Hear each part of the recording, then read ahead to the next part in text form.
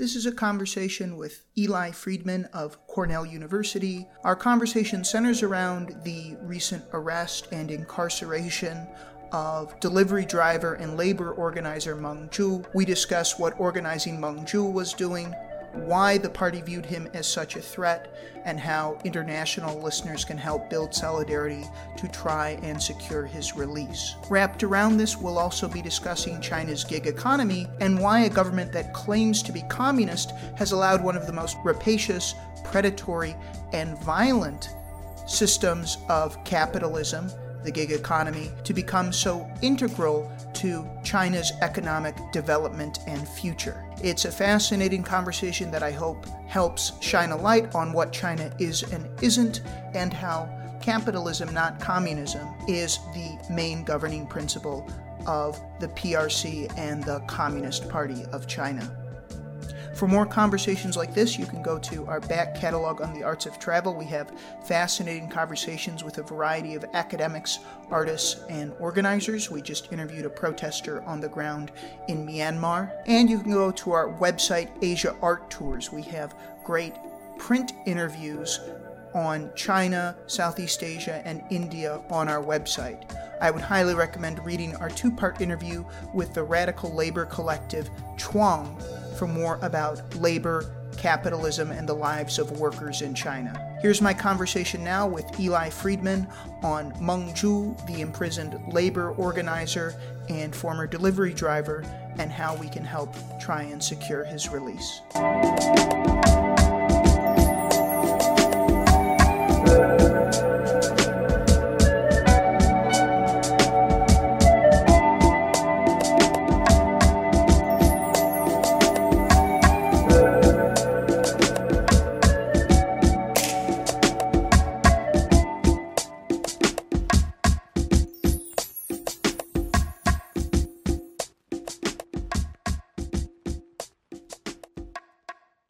Well, my name is Eli Friedman. I teach at Cornell University in the United States. I'm a scholar of labor and urbanization in China.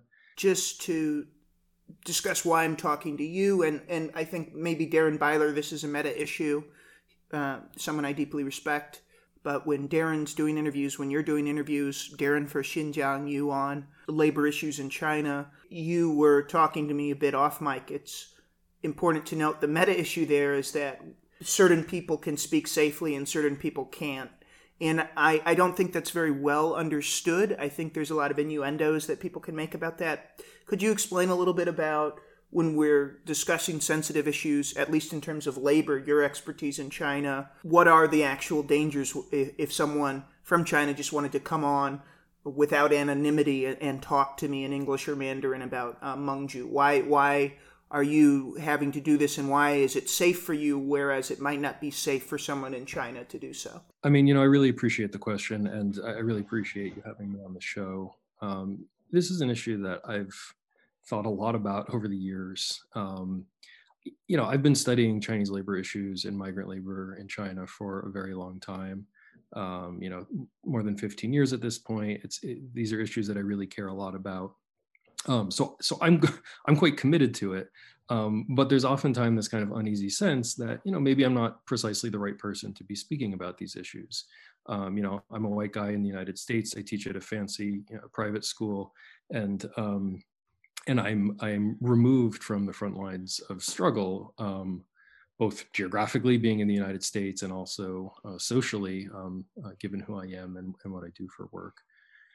That being said, there's a real problem, which is that the people who are on the front lines face all kinds of constraints on their capacity to speak about these issues. So concretely with the case of Meng Zhu, well, obviously he's in jail now, so he can't speak on these issues. But the people around him, including some of his colleagues who've been involved in some of the initiatives that he's taken on in China, as well as his relatives who've gotten involved in trying to get him out of jail, they've all been visited by security, and particularly the ones, his family members, some of whom have spoken with journalists, including foreign journalists. They've been visited and told, you can't do this, right? And so for them to speak puts them at great risk. And it's not just them, even Chinese people who might be out of the country, who are studying internationally, to appear on a show like this and to speak and to sort of identify themselves, it just puts them at great risk. The Chinese state has,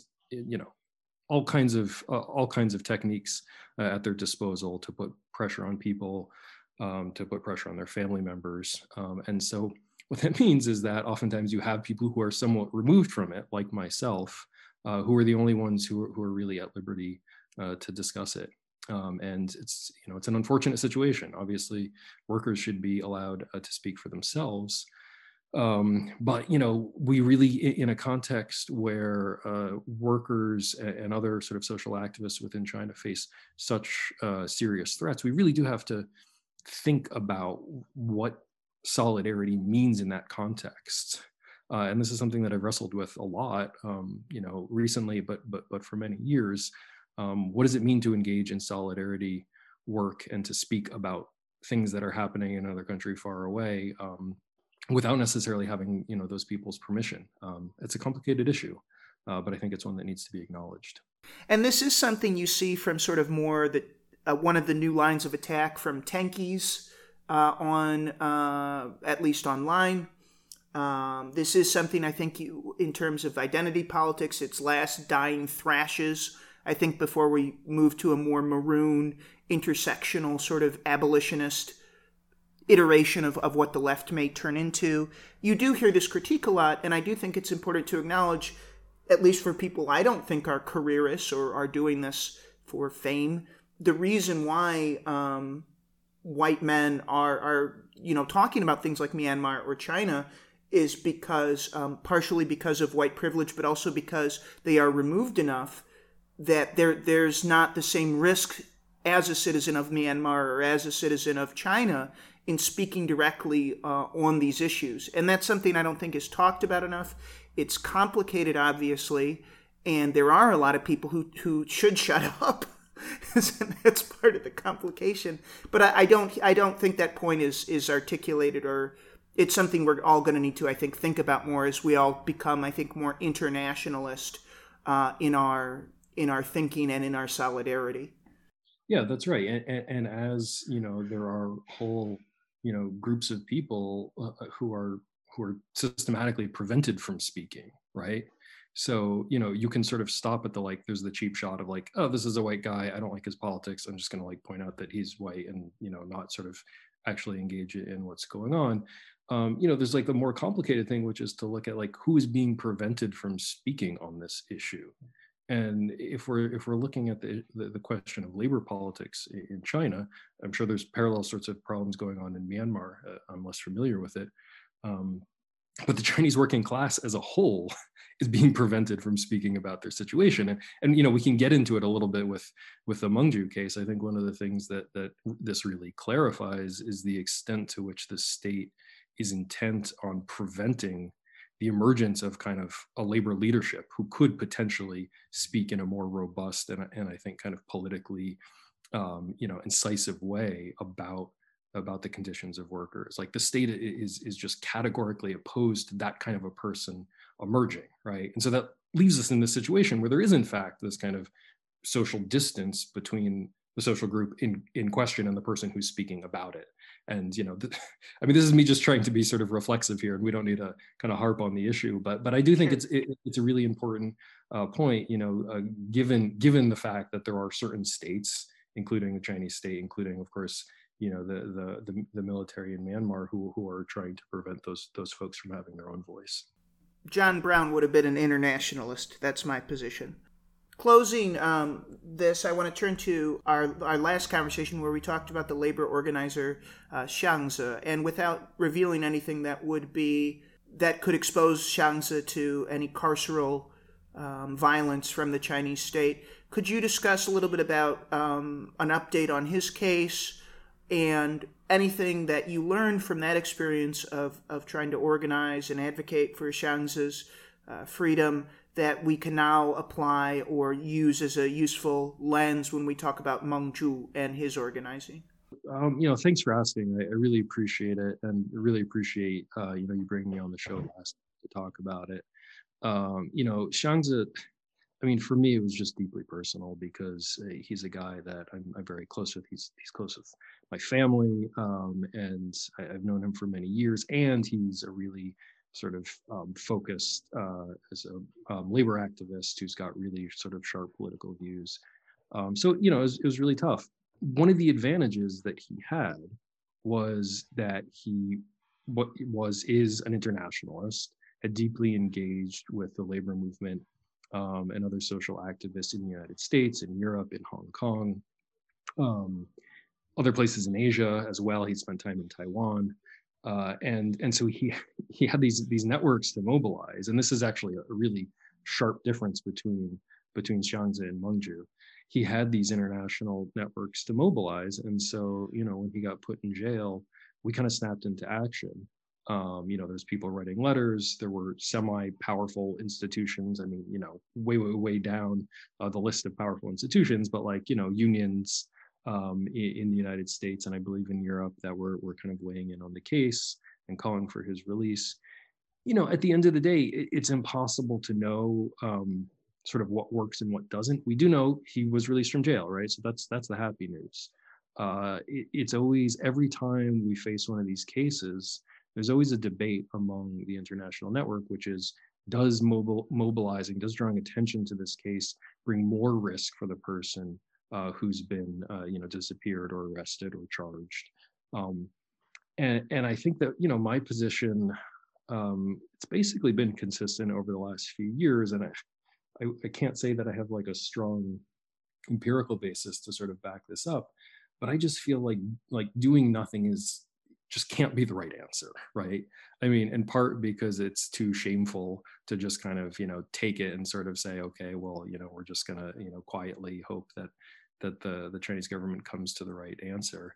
But I think that we have to try to do something, and we did in the case of Xiangzi. Whether or not that actually had any impact on the development of his case, of course, is impossible to know. They will never tell you, but he is out. And so, the sort of the folks that I've been organizing with around Mengzhu, we've been having the same sorts of conversations. We don't know the answer, right? And everyone's different. Every case is different. Internal politics are, in a constant state of flux in China, as they are everywhere. So we'll have to see what happens this time. But again, in that particular case, he's out, and that is good news. When you stop and think about the Communist Party, you read, let's say you go on Twitter and you read Tenki accounts for 10 minutes, and then you stop and think and you go, well, wait a minute. If this is a Communist Party, why have they allowed, and not just allowed, in the case of Li Keqiang, say this is probably essential to the growth of the Chinese economy? Why would a Communist Party allow the most precarious, predatory, atomized, violent forms of labor in recent history in the form of the quote-unquote gig economy?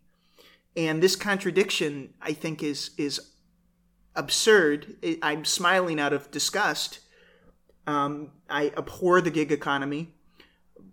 But I'm wondering, with a level head, I don't require my guests to share my distaste for anything, but could you discuss a bit about this, what I find to be such a violent and bizarre contradiction?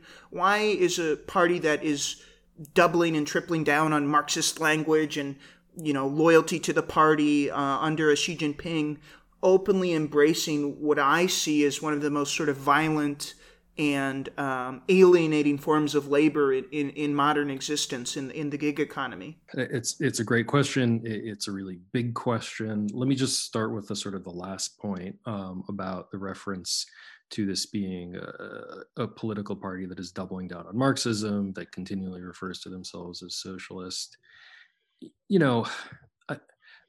I oftentimes use a kind of a rough and totally imperfect analogy to talk about this sort of idea of socialism in China.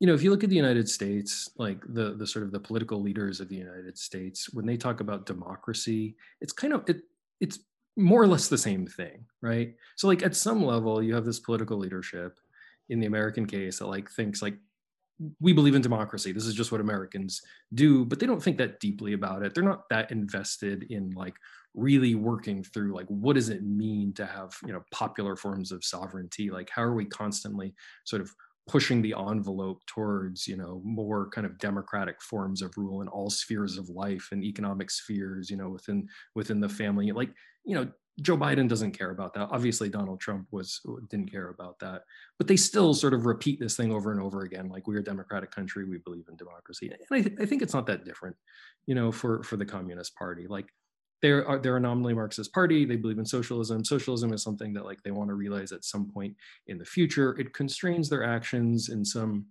you know, sort of minor ways, I think, around the margins.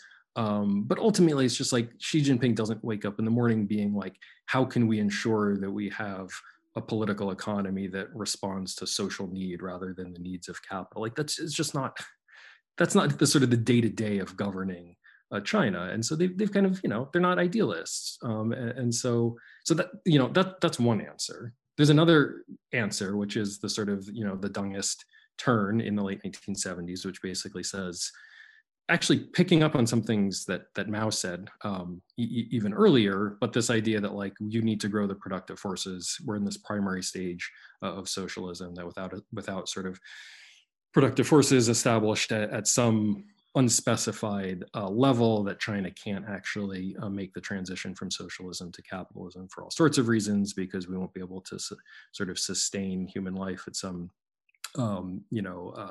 decent level. Also, the continual threat from imperialist powers, threatening to take China down. And so I think that particularly from the late 1970s on, that kind of logic kind of takes on a life of its own, right? And the sort of the capitalist genie is out of the bottle, and so then developing the productive forces becomes an end in itself, and the transition from socialism to communism gets put further and further into the indefinite future. But they have maintained a sort of a piece of ideology that comes actually totally from Mao, which is that, given that we are now in a socialist economy, that the working class, does need to be able to subordinate itself somewhat to the sort of the needs of the nation. And so I think that's part of the explanation, right? Like, we have this gig economy, like on some level they understand, like, the workers are not being treated well, but it is developing some sort of productive forces, right? And so they're willing to sort of, go along with it. That's one piece. There's another piece that I want to mention, which I think is really sort of significant, and that has to do with the sort of the ideology of socialism as it developed, really as it developed in the Maoist period, and that's to make a distinction between sort of workers and non-workers. So, I'll just give you a kind of an ethnographic anecdote that I think highlights this point. When I started doing research in Shenzhen in the early 2000s, I found it really puzzling that I'd go and I'd talk to all these migrant workers, people who'd come from rural areas into the city to work mostly in factories. And they didn't refer to themselves as workers. They wouldn't use the Chinese word gongren. They wouldn't say like, I'm a gongren, because gongren referred to the sort of the state socialist era worker that worked in the state-owned enterprises. They had, the Iron Rice Bowl.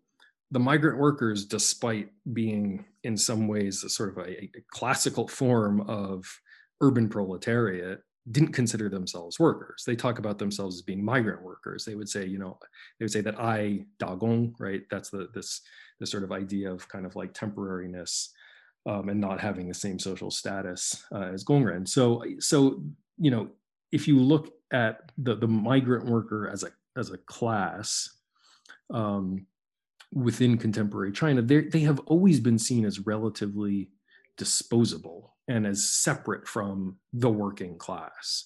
And that was true in the state socialist period as well as the contemporary period. So in the state socialist period, you'd have these temporary programs where they would bring in people from rural areas to do jobs on kind of a seasonal basis.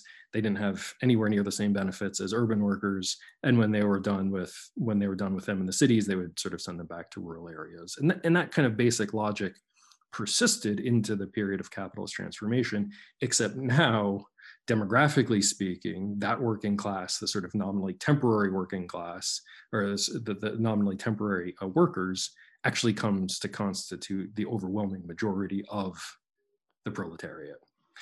And the people who are working in the gig economy are, I mean, that's who they are, right? They are almost exclusively rural to urban migrants, therefore seen as disposable as the state. Simply not their concern. So I just don't think that they see this as like a big contradiction with their vision of what socialism is, to the extent that they're even really thinking hard about what is socialism.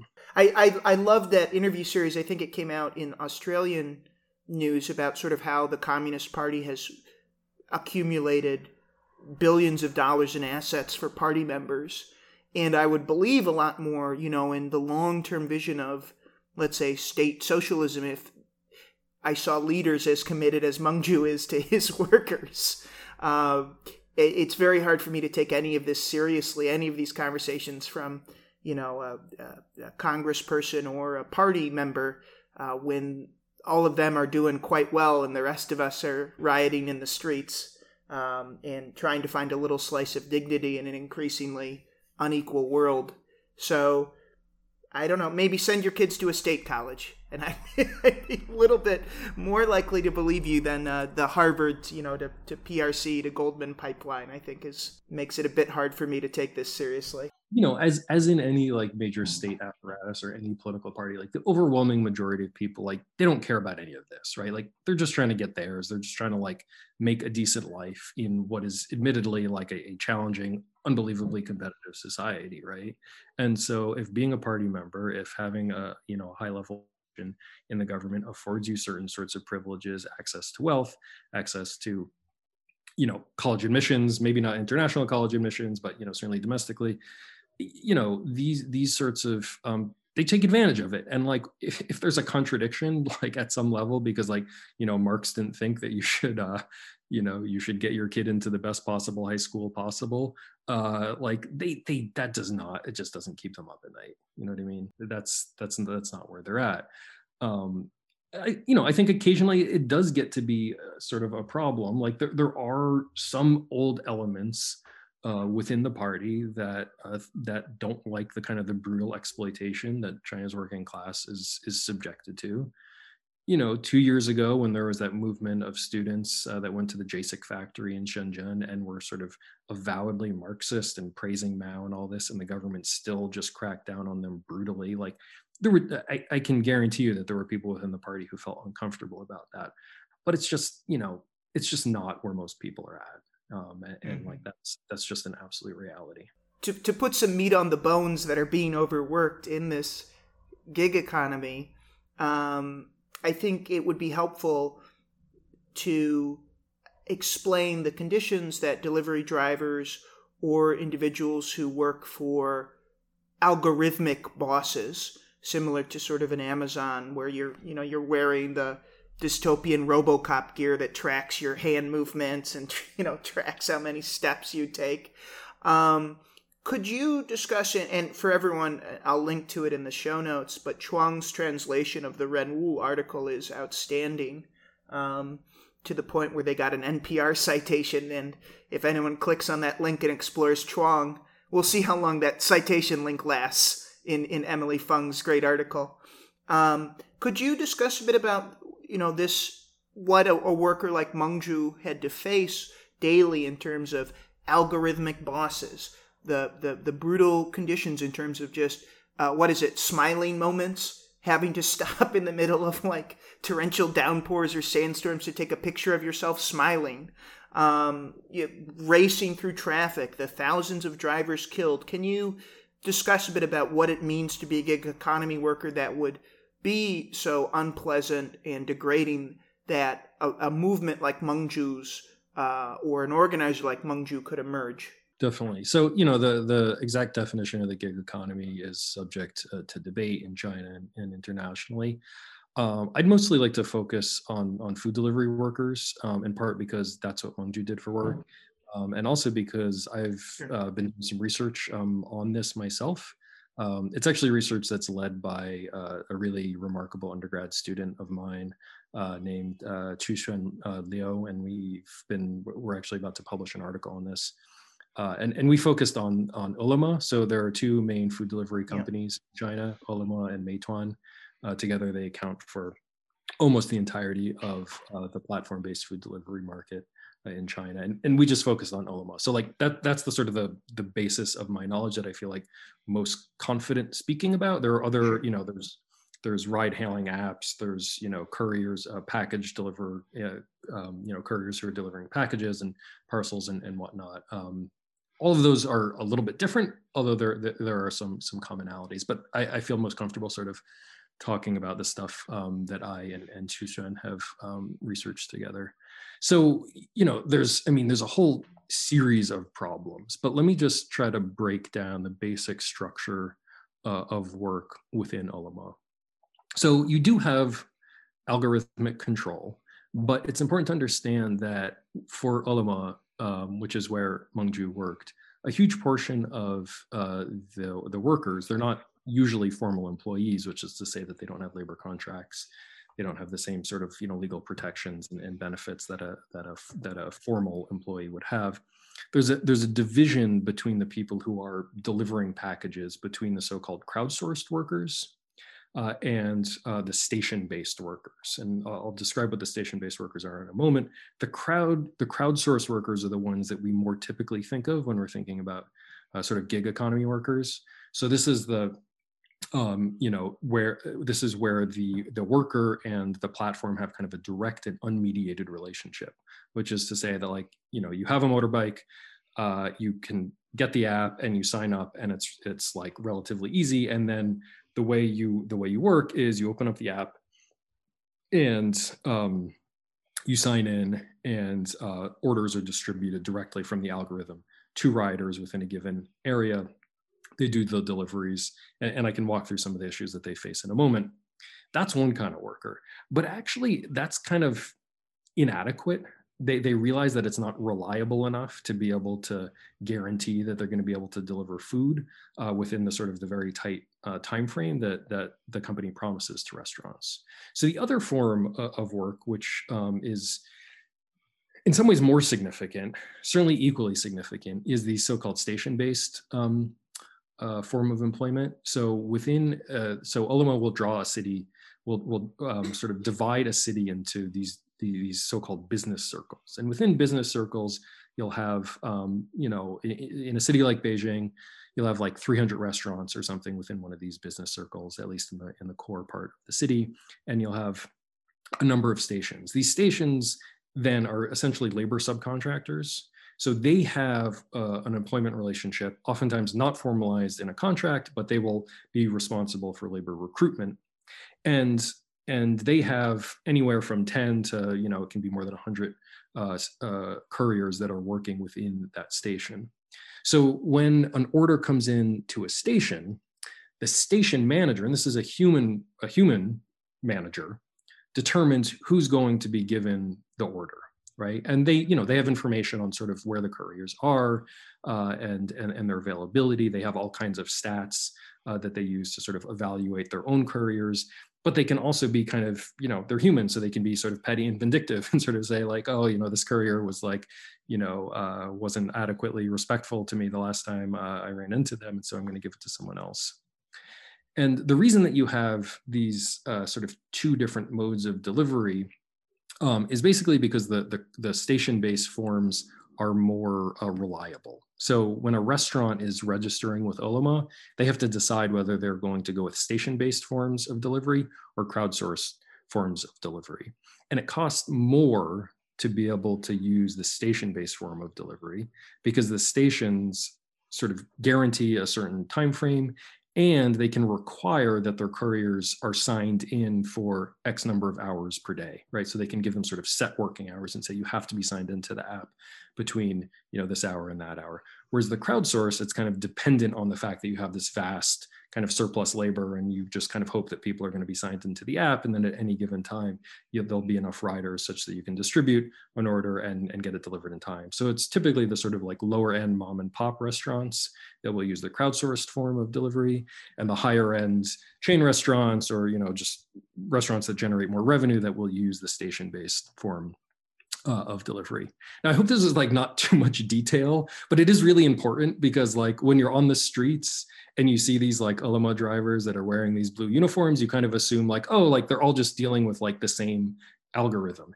And that's not the case, right? Because the crowdsourced workers are, it's very hard to determine exactly like what percentage of the workforce they are, but somewhere around 50% of the workforce.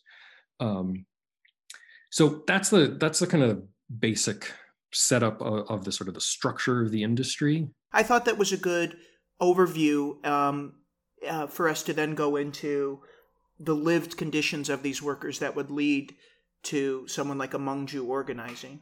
Yeah, absolutely. So, the main issue that workers face is that they don't have enough time and they don't make enough money. And, these are things that are common for lots of different kinds of workers. With respect to the not having enough money, a couple of years ago when the industry started to develop, there was a lot of noise on the internet that you could make like 10,000 yuan a month in big cities doing delivery work, which was, like more than double, kind of like average wages. Like it was seen as like a good job. And what's happened over the last couple of years is that workers are given a piece rate.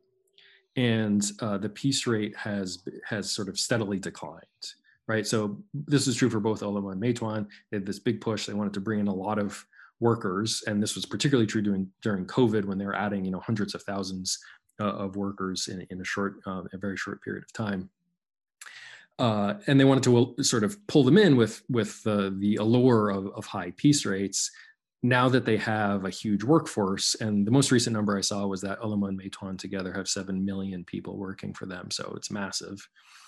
They've gradually sort of lowered the piece rates that they're getting. So that's one issue.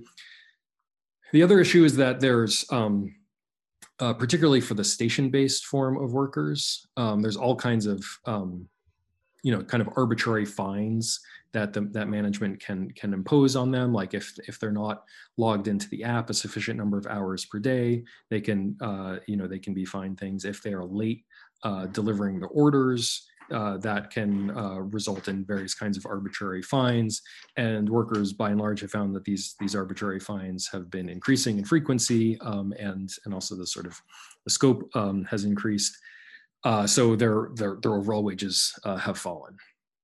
Related to this issue of the falling wages is the unbelievable time pressures that they're under, right? So the app sort of guarantees a certain delivery time, and there's this complexity, right? Because the app has to deliver a delivery time to the customers. The customer signs on; they want to know when are they going to get their food.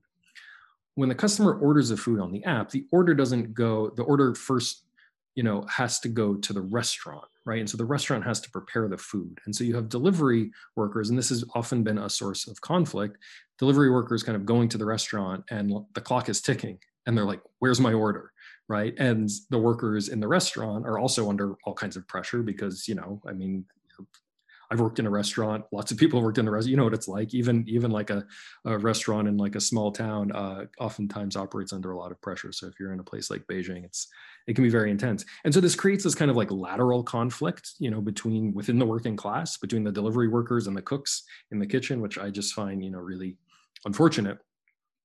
Then you get the food and you have to deliver it. And this is, you mentioned the traffic accidents.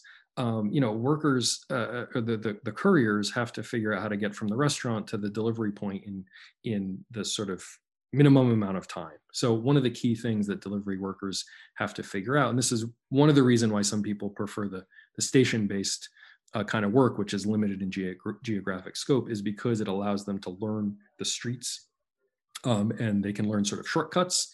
Because if you just follow the GPS, a lot of drivers will tell you that it's there are faster ways than the GPS will tell you to go. But it also leads them to taking all kinds of risks, right? And running red lights and, violating traffic rules. This brings them sometimes into conflict with the police. It oftentimes brings them into conflict with other drivers and with pedestrians. There's reports of couriers kind of driving on sidewalks and things like that. And then the final kind of conflict-laden step in this whole delivery route is when they get to the place where the delivery is supposed to happen. Now, for people who are familiar with the architecture of Chinese cities, a lot of these, a lot of apartment buildings and office buildings are kind of within these complexes that are gated, right? So it's the same for universities, right? So if you're trying to make a delivery at Peking University, you get to the front gate and you can't like take your bike. You can't just take your bike and like go in within the university and go specifically to the building where you need to make the delivery. And the same is true, oftentimes in a lot of these apartment complexes. You get there and there's all kinds of conflicts between drivers and security guards who don't want you to be able to just sort of move freely within that space. And the whole architecture of Chinese cities is sort of designed to be able to prevent the sort of free flow of movement and to be able to police movement. And so this system kind of really comes into conflict with that in all sorts of ways. And so if you can get through that, you can actually get to the door and you make the delivery. There's yet another possibility of conflict with the customer, right? If the customer doesn't hear you knock, there's a whole series of things that you have to do, or you have to text them and you have to call them. And if the customer complains, I mean, there are endless reports of drivers doing all of the things that they said that they were supposed to do, got there in time, delivered the food, but the customer can still make whatever kind of complaint they want.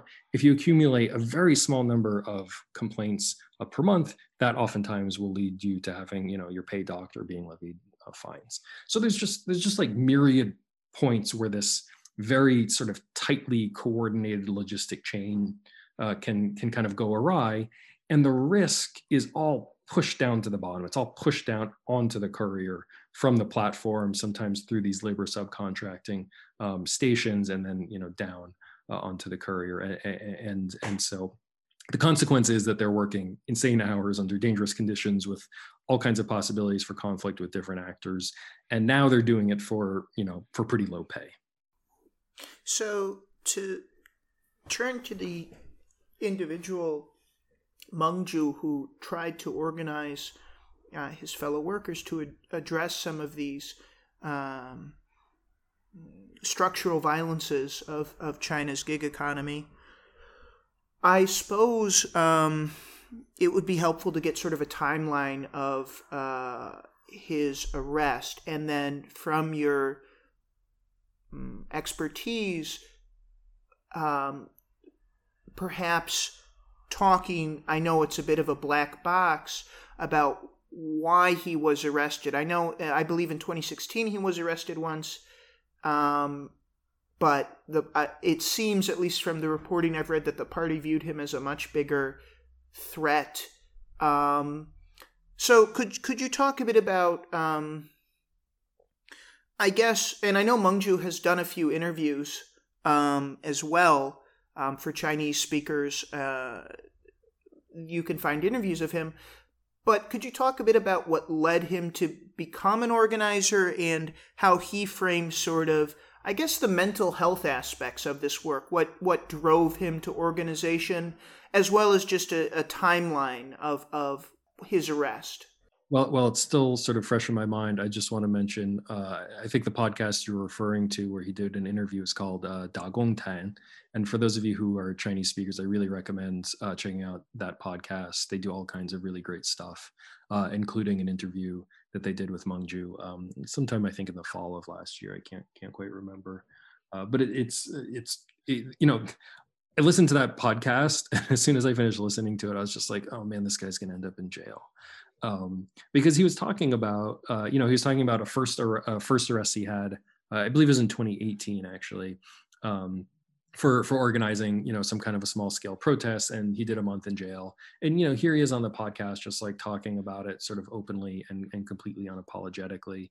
And, I think it's kind of testament to his character. And like, there are activists like this who, I've had people sort of describe it to me. I don't have this, but I've heard people sort of describe it as like as it's just like you just have to do it, right? Like you see an injustice and like you just like act, and the sort of the risks are just like not part of the calculation.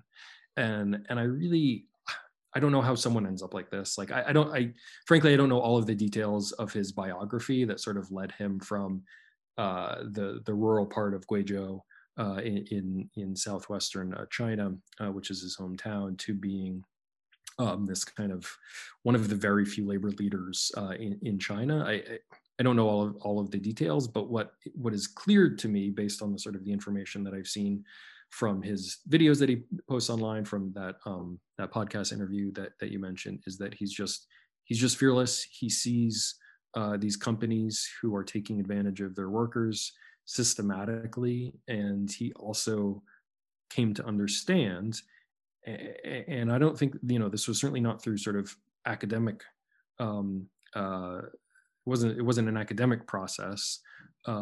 He just came to understand through his own practical experience that the way to address this was by cohering collective power for workers.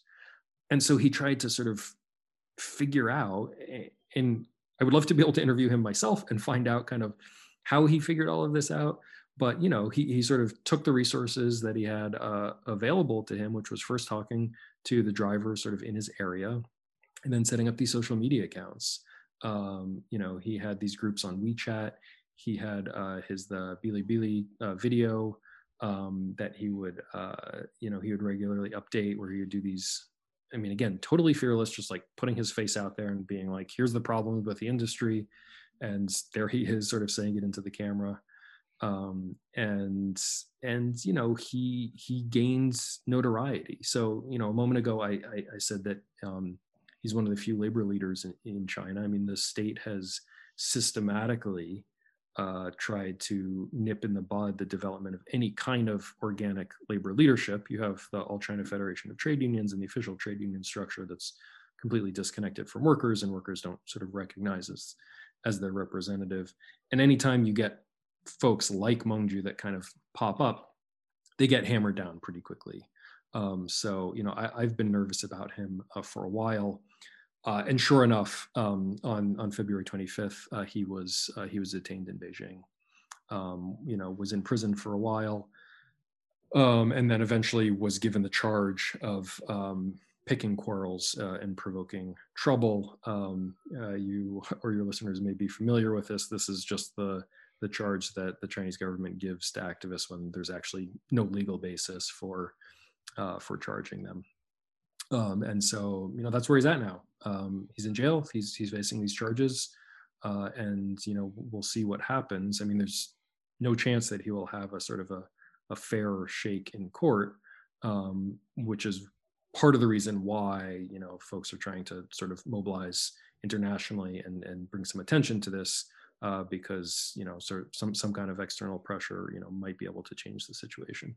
When you look at Mengju's organizing, which does, I think, to anyone who's been following the farmers' protests in India, with the communal meals set up by Sikhi farmers where anyone can go eat. If people have been following the Black Lives Matter protest, I interviewed a mutual aid collective called Riot Ribs, where they would go and they would feed any protesters who were standing up to police violence in Portland, Oregon. And from communal pantries now emerging in the Philippines, where COVID-19 has ravaged that country. Mutual aid has really emerged for a lot of us as what we turn to in an era where governments increasingly are abandoning what I'm sure internally they talk about as surplus populations, people who cannot be absorbed into the economy. And just very briefly, Labor Notes, in reporting about Mengju's case, was saying, he had these, he would set up free legal consultations. He would figure out ways to provide workers with the ability to negotiate or mediate disputes between some of these layers of conflict that you were talking about with restaurants, with cooks or security guards. He would even find people free or cheap accommodations when they first arrived in Beijing. A lot of the labor force, or maybe all of the labor force, not all, but majority of these drivers are migrants, so they're not familiar with Beijing. He would figure out ways to get them housing. He even organized a monthly collective dinner with the delivery workers. So I know you're a seasoned scholar of labor activism. Is this sort of mutual aid something new? Has this been a long-standing practice for those who are on the margins of the economy?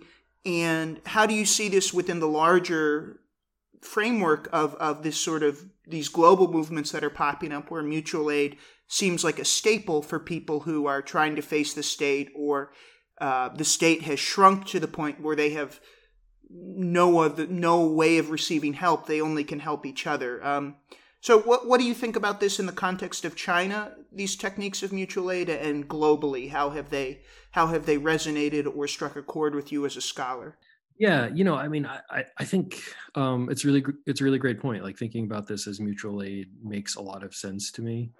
Um, Even though I had not sort of thought of it in precisely that way before, and just sort of just emphasizing a couple of points that I think were already embedded in your question.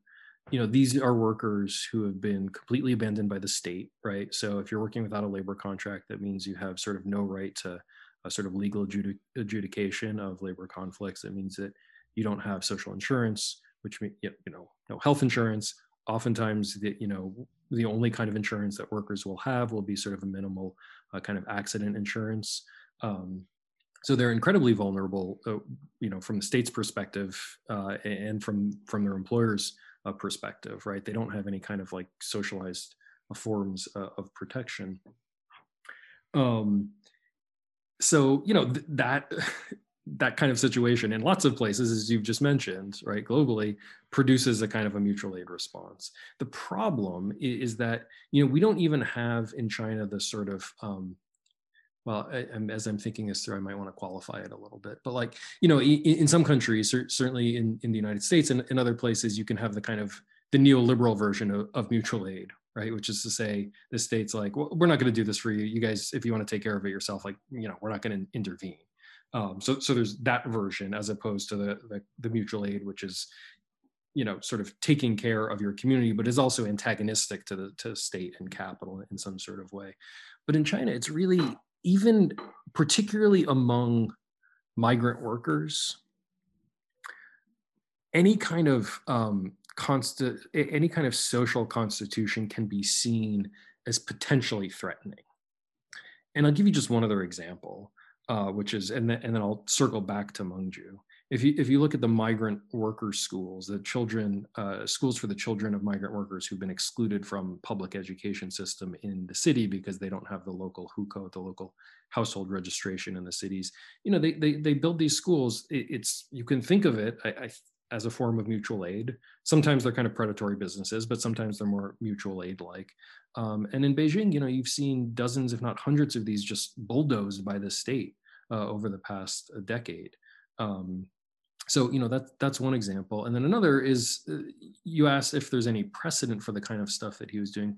Well, there is. I mean, you've had a lot of labor NGOs, which is the term that they use to refer to themselves, particularly in Guangdong province, in Shenzhen, Guangzhou, Dongguan, those areas, beginning in the mid 2000s.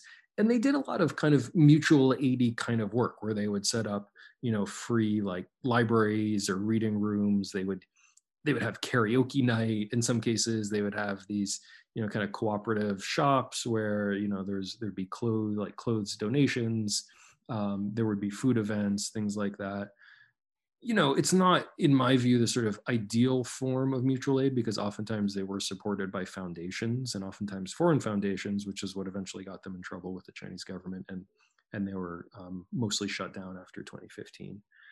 But there is some history of migrant workers being totally excluded from social protections in the cities and trying to figure out things on their own. And Mengju is like, he's a shining example of this. I mean, all of the things that he's tried to organize, the things that you mentioned, fixing, driving across the city to fix, to help a courier fix their bike, or whatever it is. I mean, just these communal meals. I mean, these are these are heroic things. This is mutual aid. But for him, it really is not that kind of, in my view anyway, the neoliberal version of mutual aid. He's interested in cohering a community to be able to exercise political power, right? He wants to create a sense of sort of common identification and a common mission. And he's very explicit about this, to be able to collectively impose their demands on their employer. And he said that that's the only way that all of these egregious labor conditions that I've just described will be able to be changed. And I mean, that was really I know I keep talking about like how worried I've been about this guy for a long time, but I actually posted this on Twitter when I first saw it. He did this video and he said, well, what we need is a union-like organization. He didn't say we need an independent union, but he said we need a union-like organization to be able to bargain with our employers. And that's just something that the Chinese government cannot accept, because it is antagonistic to capital. And of course, the sort of conflicts that they're having with Jack Ma and Alibaba notwithstanding, Alibaba is the owner of Ele.me. The Chinese government sort of inherent impulse is to side with employers against the workers. And so, the form of mutual aid that he took ended up being very dangerous.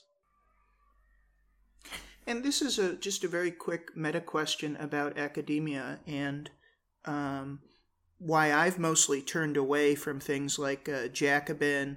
I like Spectre. I think they're okay because they're very internationalist. But I don't, like Jane McAlevey, I'm going to bed. I've really become very turned off from the fact that very few academics do what you do, which is centering the voices of people actually of the class of laborers who are actually doing things. And I'm just wondering, from studying labor in China and from being on the ground and centering these voices, without slandering any of your colleagues, I can do that because I'm not an academic, but without slandering anyone and being in good faith, where hopefully we all want to build a better world, why are you like the only one talking about this? And I know, okay, it's a China issue, but whatever. I don't see a lot of the elevation of just individuals. And a lot of this conversation has been about, wow, what a brave and interesting person this was. And so much of academia, to me as a layman, just seems like these theories where we can talk all day and then it's time to go to bed and nothing ever actually gets done. So I guess for you, in terms of the world you want to build, and how do we go from just talking about these issues to doing like what Mengju did and actually do them? And do you see a tension in academia where to do that, you're going to have to take some risks? And it seems like we're in a world where, like it or not, we're going to have to embrace risk a lot more as activists. So I don't know, I guess just how has Mengju made you reflect on academia, and what for me as a layperson, just talking to you, I'm shocked that conversations like this aren't more commonplace and someone like this isn't more well known, and that more of us aren't doing what Mengju did. Instead, we're just talking about, Marx still. Yeah, I mean, man, it's a huge question. Academia has all kinds of pathologies, some of which can be, written off to sort of individuals being careerist and whatnot. I mean, there are real, if you're going to succeed as an academic, whatever that means, there are institutional constraints on what you can do. I mean, this is me trying to be as generous as possible to overly academics who don't sort of see a role for themselves in social struggle. And, and this is definitely not to sort of pat myself on the back. I mean, I have to say, like, sometimes I think of my work as having kind of like two connected but pretty distinct currents, which is like, I do my academic work. That academic work has to be academic. Like, that's my job. Like a factory worker has their job. They show up, they go to the factory, and if they want to be a labor organizer after work, they can do that as well. So, and obviously I'm not a factory worker, but I have a job and like I have to do that job. So that requires getting published in academic journals, and but I think that it also, the thing that is distinct about being an academic is that it does, for better or worse, it gives you some sort of a platform. It gives you the capacity to speak, to powerful people. They will take you not very seriously. I don't think anyone takes me very seriously. But like, you mentioned Emily Fung's piece. Like NPR calls me up and wants to know like what I think about this labor conflict that's happening in a different part of the world. And so I think that we do have some sort of a responsibility to sort of be involved in social struggle. Now, there's another sort of piece to this, which is, what social struggles to be involved with. And I don't think that one, I mean, I'm an internationalist. I have like my own bizarre sort of life path that led me to, to studying the Chinese labor movement and feeling, deep sort of personal conviction about it. But I sometimes will get kind of like well-meaning liberals. I'll give a talk and like well-meaning liberals will be like, what can we do for the Chinese workers? And, my answer is always just like, I mean, look, if you want to like learn Chinese, like move to China and like immerse yourself in the struggle, like, you can try to do that. That's extremely difficult. But I think that the more powerful thing to do is to just sort of figure out what social struggle you can sort of play a meaningful role in, right? And maybe that's sort of right on your campus. Your university is sort of investing in developing some technology for the Department of Defense that's being used to bomb people in Pakistan or whatever it is. Organize against that, right? Like there's lots of points of entry for creating, for trying to create a better world, for trying to destroy the kind of the monstrous world that we currently live in and build something better in its place. But those kinds of activities, again, institutionally, academia just doesn't reward that, right? So if you want to take that upon yourself, you can do so. But it does, to a certain extent, unfortunately, I think, draw away from the sort of the professional carrots that are sort of out there, dangling for you. And so, I hope I don't sound defensive about this or like, trying to defend my colleagues who are not sort of as engaged in struggles as sometimes I would like them to be. But like it's there are real constraints. Is it okay to just not know what you're doing, but just like Mengju sort of say, this is wrong, I'm going to do something about it, which I guess if you tried to sit down and talk to Mengju about what like Grundisi or that book Marx wrote that no one can pronounce, you'll pronounce it correctly. He'd go, what the hell are you talking about? But if I tried to, if I actually took a holistic approach at what he's doing, it's probably far more impactful than, a scholar who's going to sit down and research that book for the rest of their life. I guess is it okay to not know what you're doing, but just to do something, which is, I think, the central tension of that academic question.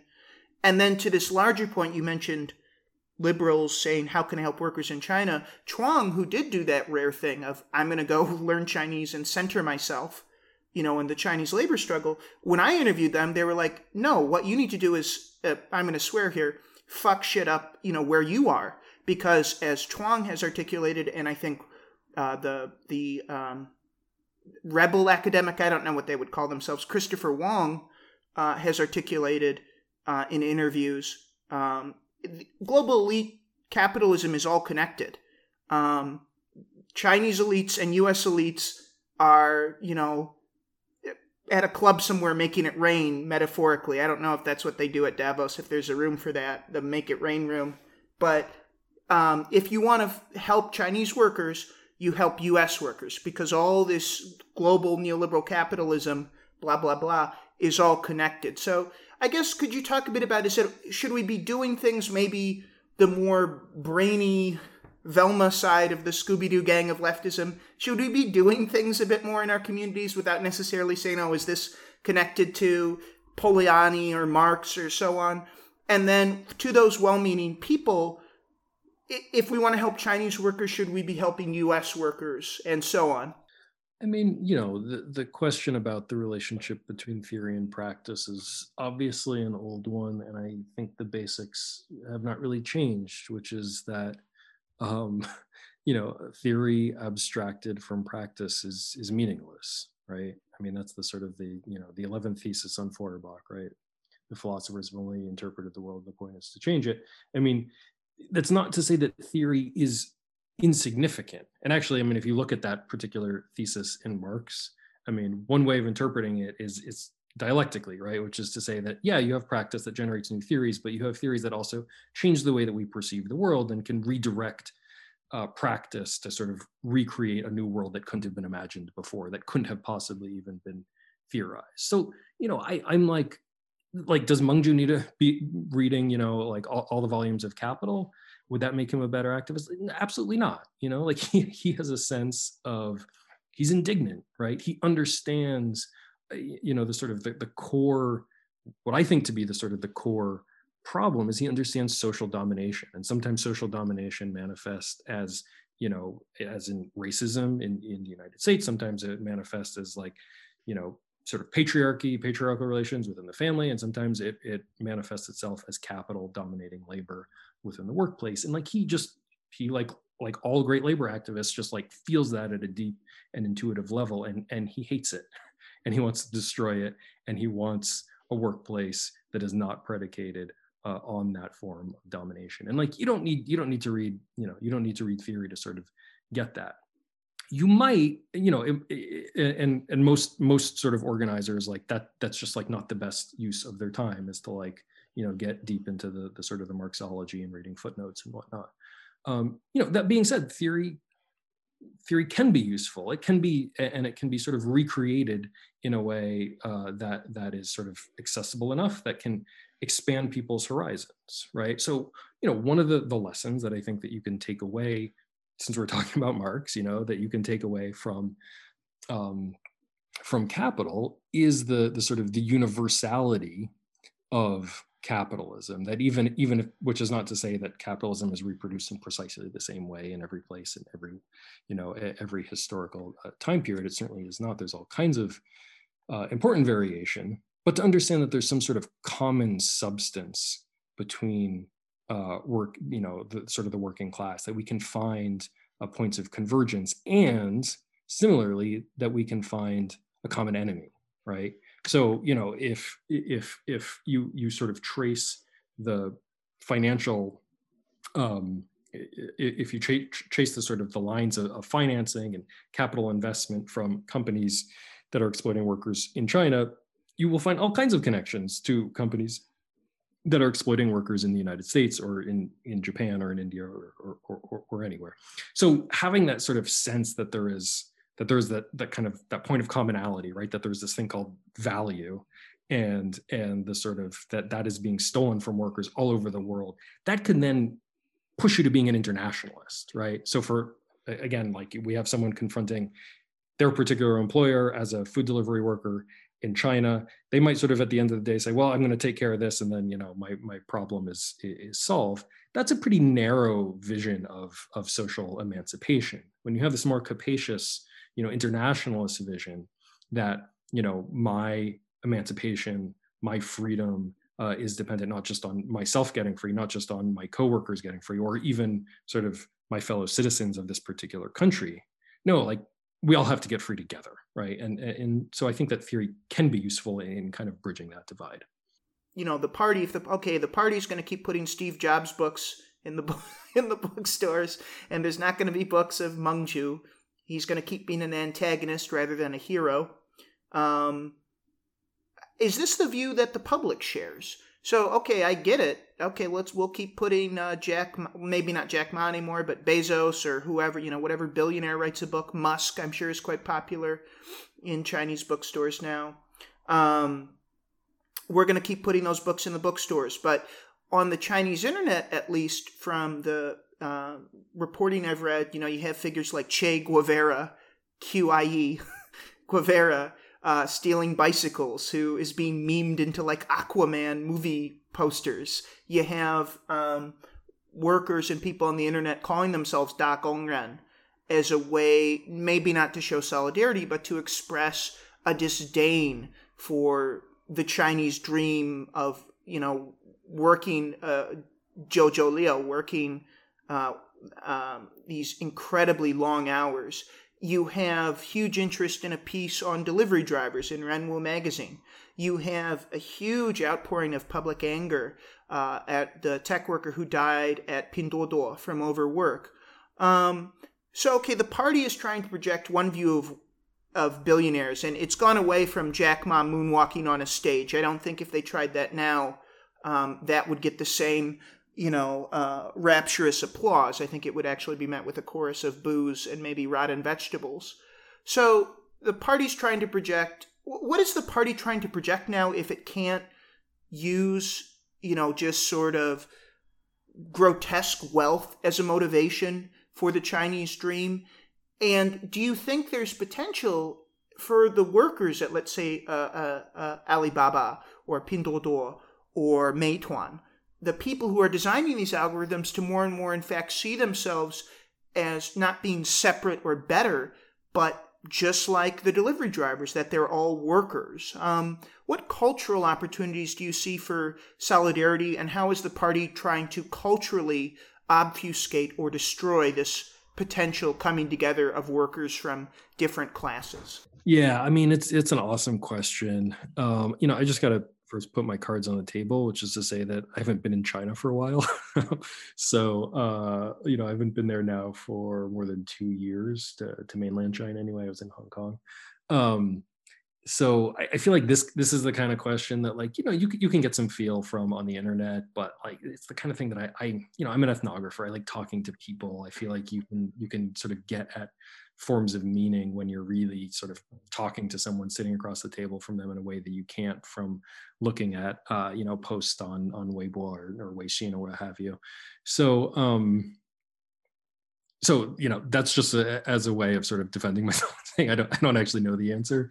But that being said, there are reasons both for pessimism and optimism. I mean, the pessimism is I think the sort of the obvious point, which is that the Chinese government, and this is sort of, you open any kind of mainstream media, like you will see this account.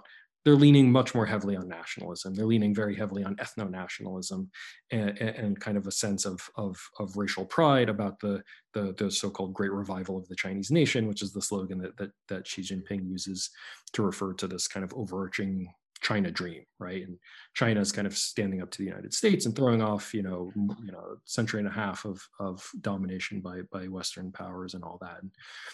And that's a real thing, right? And sometimes you see it flare up in some really nasty ways, like a couple of weeks ago when, you had these foreign companies saying that they were concerned about forced labor in Xinjiang. And then, all the nationalists are sort of saying, well, we're going to boycott H&M and Burberry, and the government kind of rallies around that. So, that is a real thing, right? The ethno-nationalism, the situation in Xinjiang, the overt hatred of the democracy movement in Hong Kong, not to mention sort of people in Taiwan that they see as not wanting to return to the motherland. Like that is the sort of this right-wing nationalism is a real current in Chinese society that needs to be taken seriously, and we need to think deeply about how to defeat it. And it's being inculcated by the state, of course. On the other hand, I do think that there are optimistic signs, right? And I mean, these optimistic signs grow out of a sense of great despair, but you do also see this kind of cultural current among young people, even as you've just sort of referenced, highly educated, white collar workers in the big cities, people who've gone to, good universities, who are sort of graduating, going out into the world, finding jobs more difficult to get in the first place. And then the jobs that they get, even if they're working at, one of these big tech companies that are generating, billions of dollars in revenue for their owners, that they're working insane hours, that their wages are not that good, that they, might never be able to afford an apartment in the city that they live, or they will have to, work for, decades just to be able to buy an apartment, and they won't be able to do anything else. We see this, dramatic reduction in birth rates, which is one kind of indicator about how people feel about life.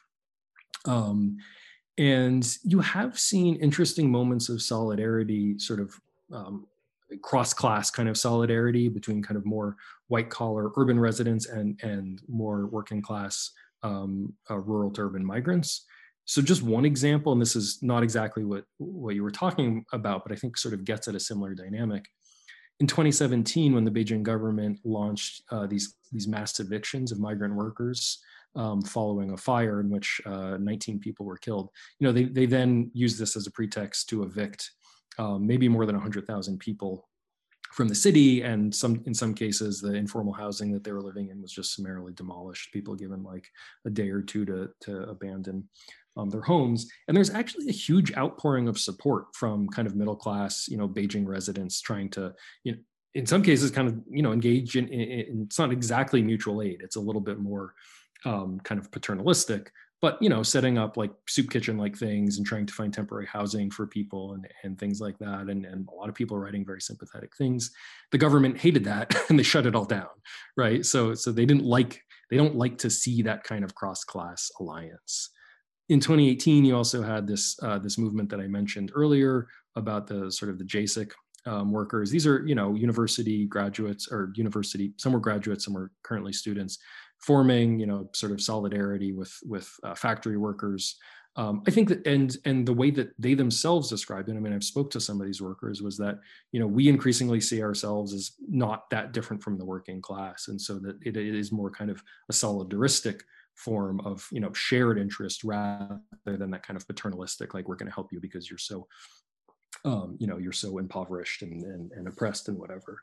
And some of the discussion among the tech workers, the sort of the 996 stuff about overwork and the deaths that occurred, it's a sign of optimism. There are still just like massive obstacles. The rural urban divide is massive. It is an entrenched kind of social divide that is not insurmountable, but it is difficult to overcome. I mean, it's not as rigid as kind of a racial divide like you might have in the United States, but it takes on some similar kinds of characteristics. And so there is that optimism. And then I usually like to try to end on an optimistic note, but my train of thought has finally led me to a somewhat pessimistic note, or just a sort of a note of caution, which is to say that, we see these kinds of tendencies that I think could blossom in kind of a more interesting solidaristic kind of a direction, basically because of, the proletarianization of white class workers. On the other hand, the state sees cross-class alliances as absolutely anathema, right? And so any effort by students to link up with workers, white class, if you had the sort of the programmers from Ulama or from Alibaba, which owns Ulama, trying to link up with the couriers, I mean, the government would just come down incredibly hard right away. So the sort of the political risks are really sort of massive. How can we help Amungju just individually as laborers? In the Bessemer election, you saw it wasn't reported, but workers there who were trying to organize were holding up signs in solidarity with their counterparts in Myanmar, who were striking at numerous factories. How can we help in an internationalist way Mungju? And then to quote Edward Ongweso, that we need to embrace the fact that we're probably going to need both legal methods to challenge entities like Alibaba or U.S. government or policing globally, and illegal methods. So we can just leave that at wildcat strikes, or what Vicky Osterweil euphemistically calls not nonviolence, in terms of her work researching groups like the Black Panthers and more militant wings of the NAACP. How can we help Mungju? And then for this final moment we're in of this Gramscian nightmare that doesn't seem to end, if we want to give birth to a new world, do you think that we may need to talk more about, just like Mungju did, we may have to do things that are illegal to give that world a chance to be born?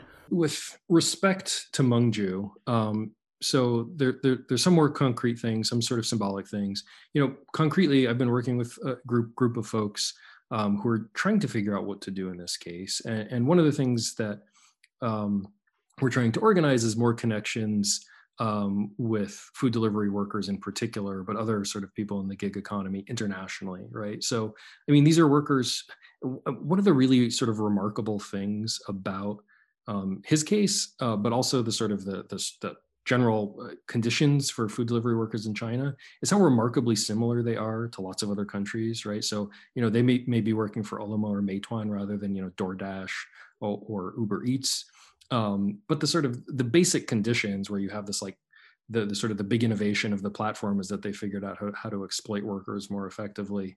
Like that's precisely the same, right? So if any of your listeners have ideas or good connections with some of the worker groups that have sprung up, I mean, another major similarity is that a lot of these workers are excluded from the sort of the traditional labor movement, and so a lot of them have had to take similar sorts of risks to the ones that Meng Zhu and his colleagues did in China. But if any of your listeners have connections with these groups that have sprung up, I mean, we're working our channels, but I would love any leads on that. The idea being that they don't exist in sort of a global supply chain where you can have these kind of international solidarity strikes that would immediately put pressure on Ele.me like that. We don't have the capacity to do that. But at least sort of at the sort of symbolic level, having worker-to-worker forms of solidarity is always more powerful than, like an academic like myself who cares a lot about this stuff, but like, sort of, someone like myself taking action on this doesn't carry the same sort of symbolic weight. That being said, like anyone who sort of speaks about this issue, I think is really important. And this was a sort of a thought that occurred to me earlier in our conversation. The international solidarity efforts and even these kind of symbolic acts of sort of saying, free Meng Zhu, right? Like going on Twitter, going, posting a picture of yourself, sort of holding a sign saying free Meng Zhu, which is, something that we're trying to organize. It feels like small and insignificant, and maybe it is, and maybe he will never see that, and maybe the authorities almost definitely the authorities don't care about that. But we're also sort of targeting like the other Meng Zhus that are out there, right? To like let people know that if you get locked up, like there's these people in like the other side of the world who care about this, right? And that to me is really important. So even if we lose this battle, it'll help inspire sort of more people to go out there and do just absolutely insane stuff that he was doing, which we all knew were could get him in trouble. But without that kind of struggle, change of course is impossible. With respect to the second part of the question about the legal bounds of struggle, I mean, I can talk first about China. It's just not a question. There's no such thing as a legal strike in China. In 1982, Deng Xiaoping went into the Constitution and removed the right to strike from the Constitution, which is kind of peculiar because they left other rights that they have no interest in enforcing in the Constitution. So like China still has like, the right, freedom of association and freedom of speech are still in the Constitution, but they specifically went in and they're like, right to strike, no, we're taking that one out. But they're going on strike all the time. I mean, and that's one of the things that I found in this research I mentioned that I've done with Chushu and Liu, is that there are all kinds of really small scale strikes happening among food delivery workers. Like you'll have like 12 workers, in one particular station, and the manager's trying to like screw one of them out of their bonus, and the 12 workers just like don't sign into the app. They just disappear. It's this kind of like invisible strike, and they're like negotiating with management over the app. It's just like that kind of persistent small scale activity is the basis of any fundamental social change. All of those are, they're not technically illegal, but they're definitely not legal, right? It's just, can we exercise power as workers in this situation? And the answer sometimes is, yeah, the station is depending on us. The stations are also required to deliver the food within this very short window of time. And if we just sign out of the app altogether, there's nothing really that they can do about it. So they're able to bring their bosses to the table. That's a very sort of small scale example, but I think if you allow the bounds of legality to constrain your political imagination, you're not going to do anything. And that's just as true in China as it is in the United States or any other country around the world. So absolutely, like, we need to get rowdy. The system of labor relations again, just thinking specifically about workers, which is not to sort of minimize the significance of other very important social struggles around the world, but the systems of labor relations and labor institutions that were developed in the 20th century are just utterly broken. And this is true in China, and it's true in capitalist Western countries. They don't play the role that they were intended to play. And the only way that you're going to be able to institutionalize a new power relationship is by workers and their allies forming, collectivities that can exercise power against their bosses and against those bosses' allies in the state. Something that's been very interesting to watch on Taiwanese sort of left media is you'll see translations of, let's say, like a Vicky Osterweil or abolitionists. And I don't think we're going to be able to address labor struggles without addressing the police. And I'm wondering for you, living in the U.S. and studying the labor conditions in China under a very repressive police state, and now seeing the same repressive police violence be utilized in a completely repressive capacity by the state, where there is no negotiation seemingly. It's just the billy club on your skull, or if you're black, getting shot for being a child. Do you feel that for more socialist or Marxist strains of activism and organizing, that we need to maybe think about ways of building better bridges to abolitionism, both for China, but also just in general, as someone who's a very passionate what would we say, radical scholar, or someone who sees himself both researching struggle but also being in struggle? Do you think for your colleagues, or just generally, we need to figure out more ways to bring together the wisdom of let's say, a Marxism or socialism as it relates to these violent labor relations, with the fact that we're going to have to go up against the police to change labor conditions globally? Yeah, 100%. I mean, you can't be sort of a socialist labor activist and not demand the sort of abolition of the police and the whole sort of carceral system. And there's really a sort of a very simple way to make this connection. And this is ancient wisdom from the labor movement, which is the sort of the question of which side are you on, right? The workers go on strike, and when the cops show up, who are they beating up, right? They're beating up the workers, right? They're not beating up the employer. And it doesn't matter what led to the strike. Did the employer fail to pay the workers for the previous 4 months and they went on strike? The cops come in and they still beat the workers. And that's particularly true in China. That's true to some extent in the United States. Sort of police violence against striking workers in the United States is a much less significant problem than it was, say, 100 years ago, when things were incredibly violent and the police and all kinds of para-police kinds of organizations were deployed against striking workers. But the police are an organization, it doesn't matter if it's China or the United States, that are meant to use violence to uphold a particular social and economic order. And that social and economic order is capitalism, and it's particularly racial capitalism. And so it takes a different sort of character in the United States than it does in China because of our history with that particular racial capitalism. You don't want to sort of push the analogy too far because they are very different, but at the sort of the periphery of China, the racial character of a Han-centered capitalism comes into clearer focus, right? So when we look at the forced labor regimes that have emerged from the internment camps in Xinjiang, where you have Uyghurs and other Muslims who are sent non-voluntarily to work in factories that are producing garments for transnational capital, and that's enforced through a whole sort of massive, carceral logic of the sort of the internment camps and the way that they operate in relationship to actual prisons, as well as the sort of the police and the surveillance system that is in place to monitor them and control them. So, the logics are different. The sort of the racial dynamics are very different, but you can still see that there are connections between upholding a particular racial order and upholding the order of capitalism. And so workers can't get free as long as there is a cop there who's going to sort of beat you up when you step out of line. Eli, it was an absolute pleasure speaking with you. I hope you found this conversation generative and useful. I always enjoy speaking with you. Could you say once again any resources you'd like to center for Hmongju or workers in China? There's a Twitter account that is providing regular updates on it. The handle is fguojiang. I'll spell that out. It's FGUOJIANG,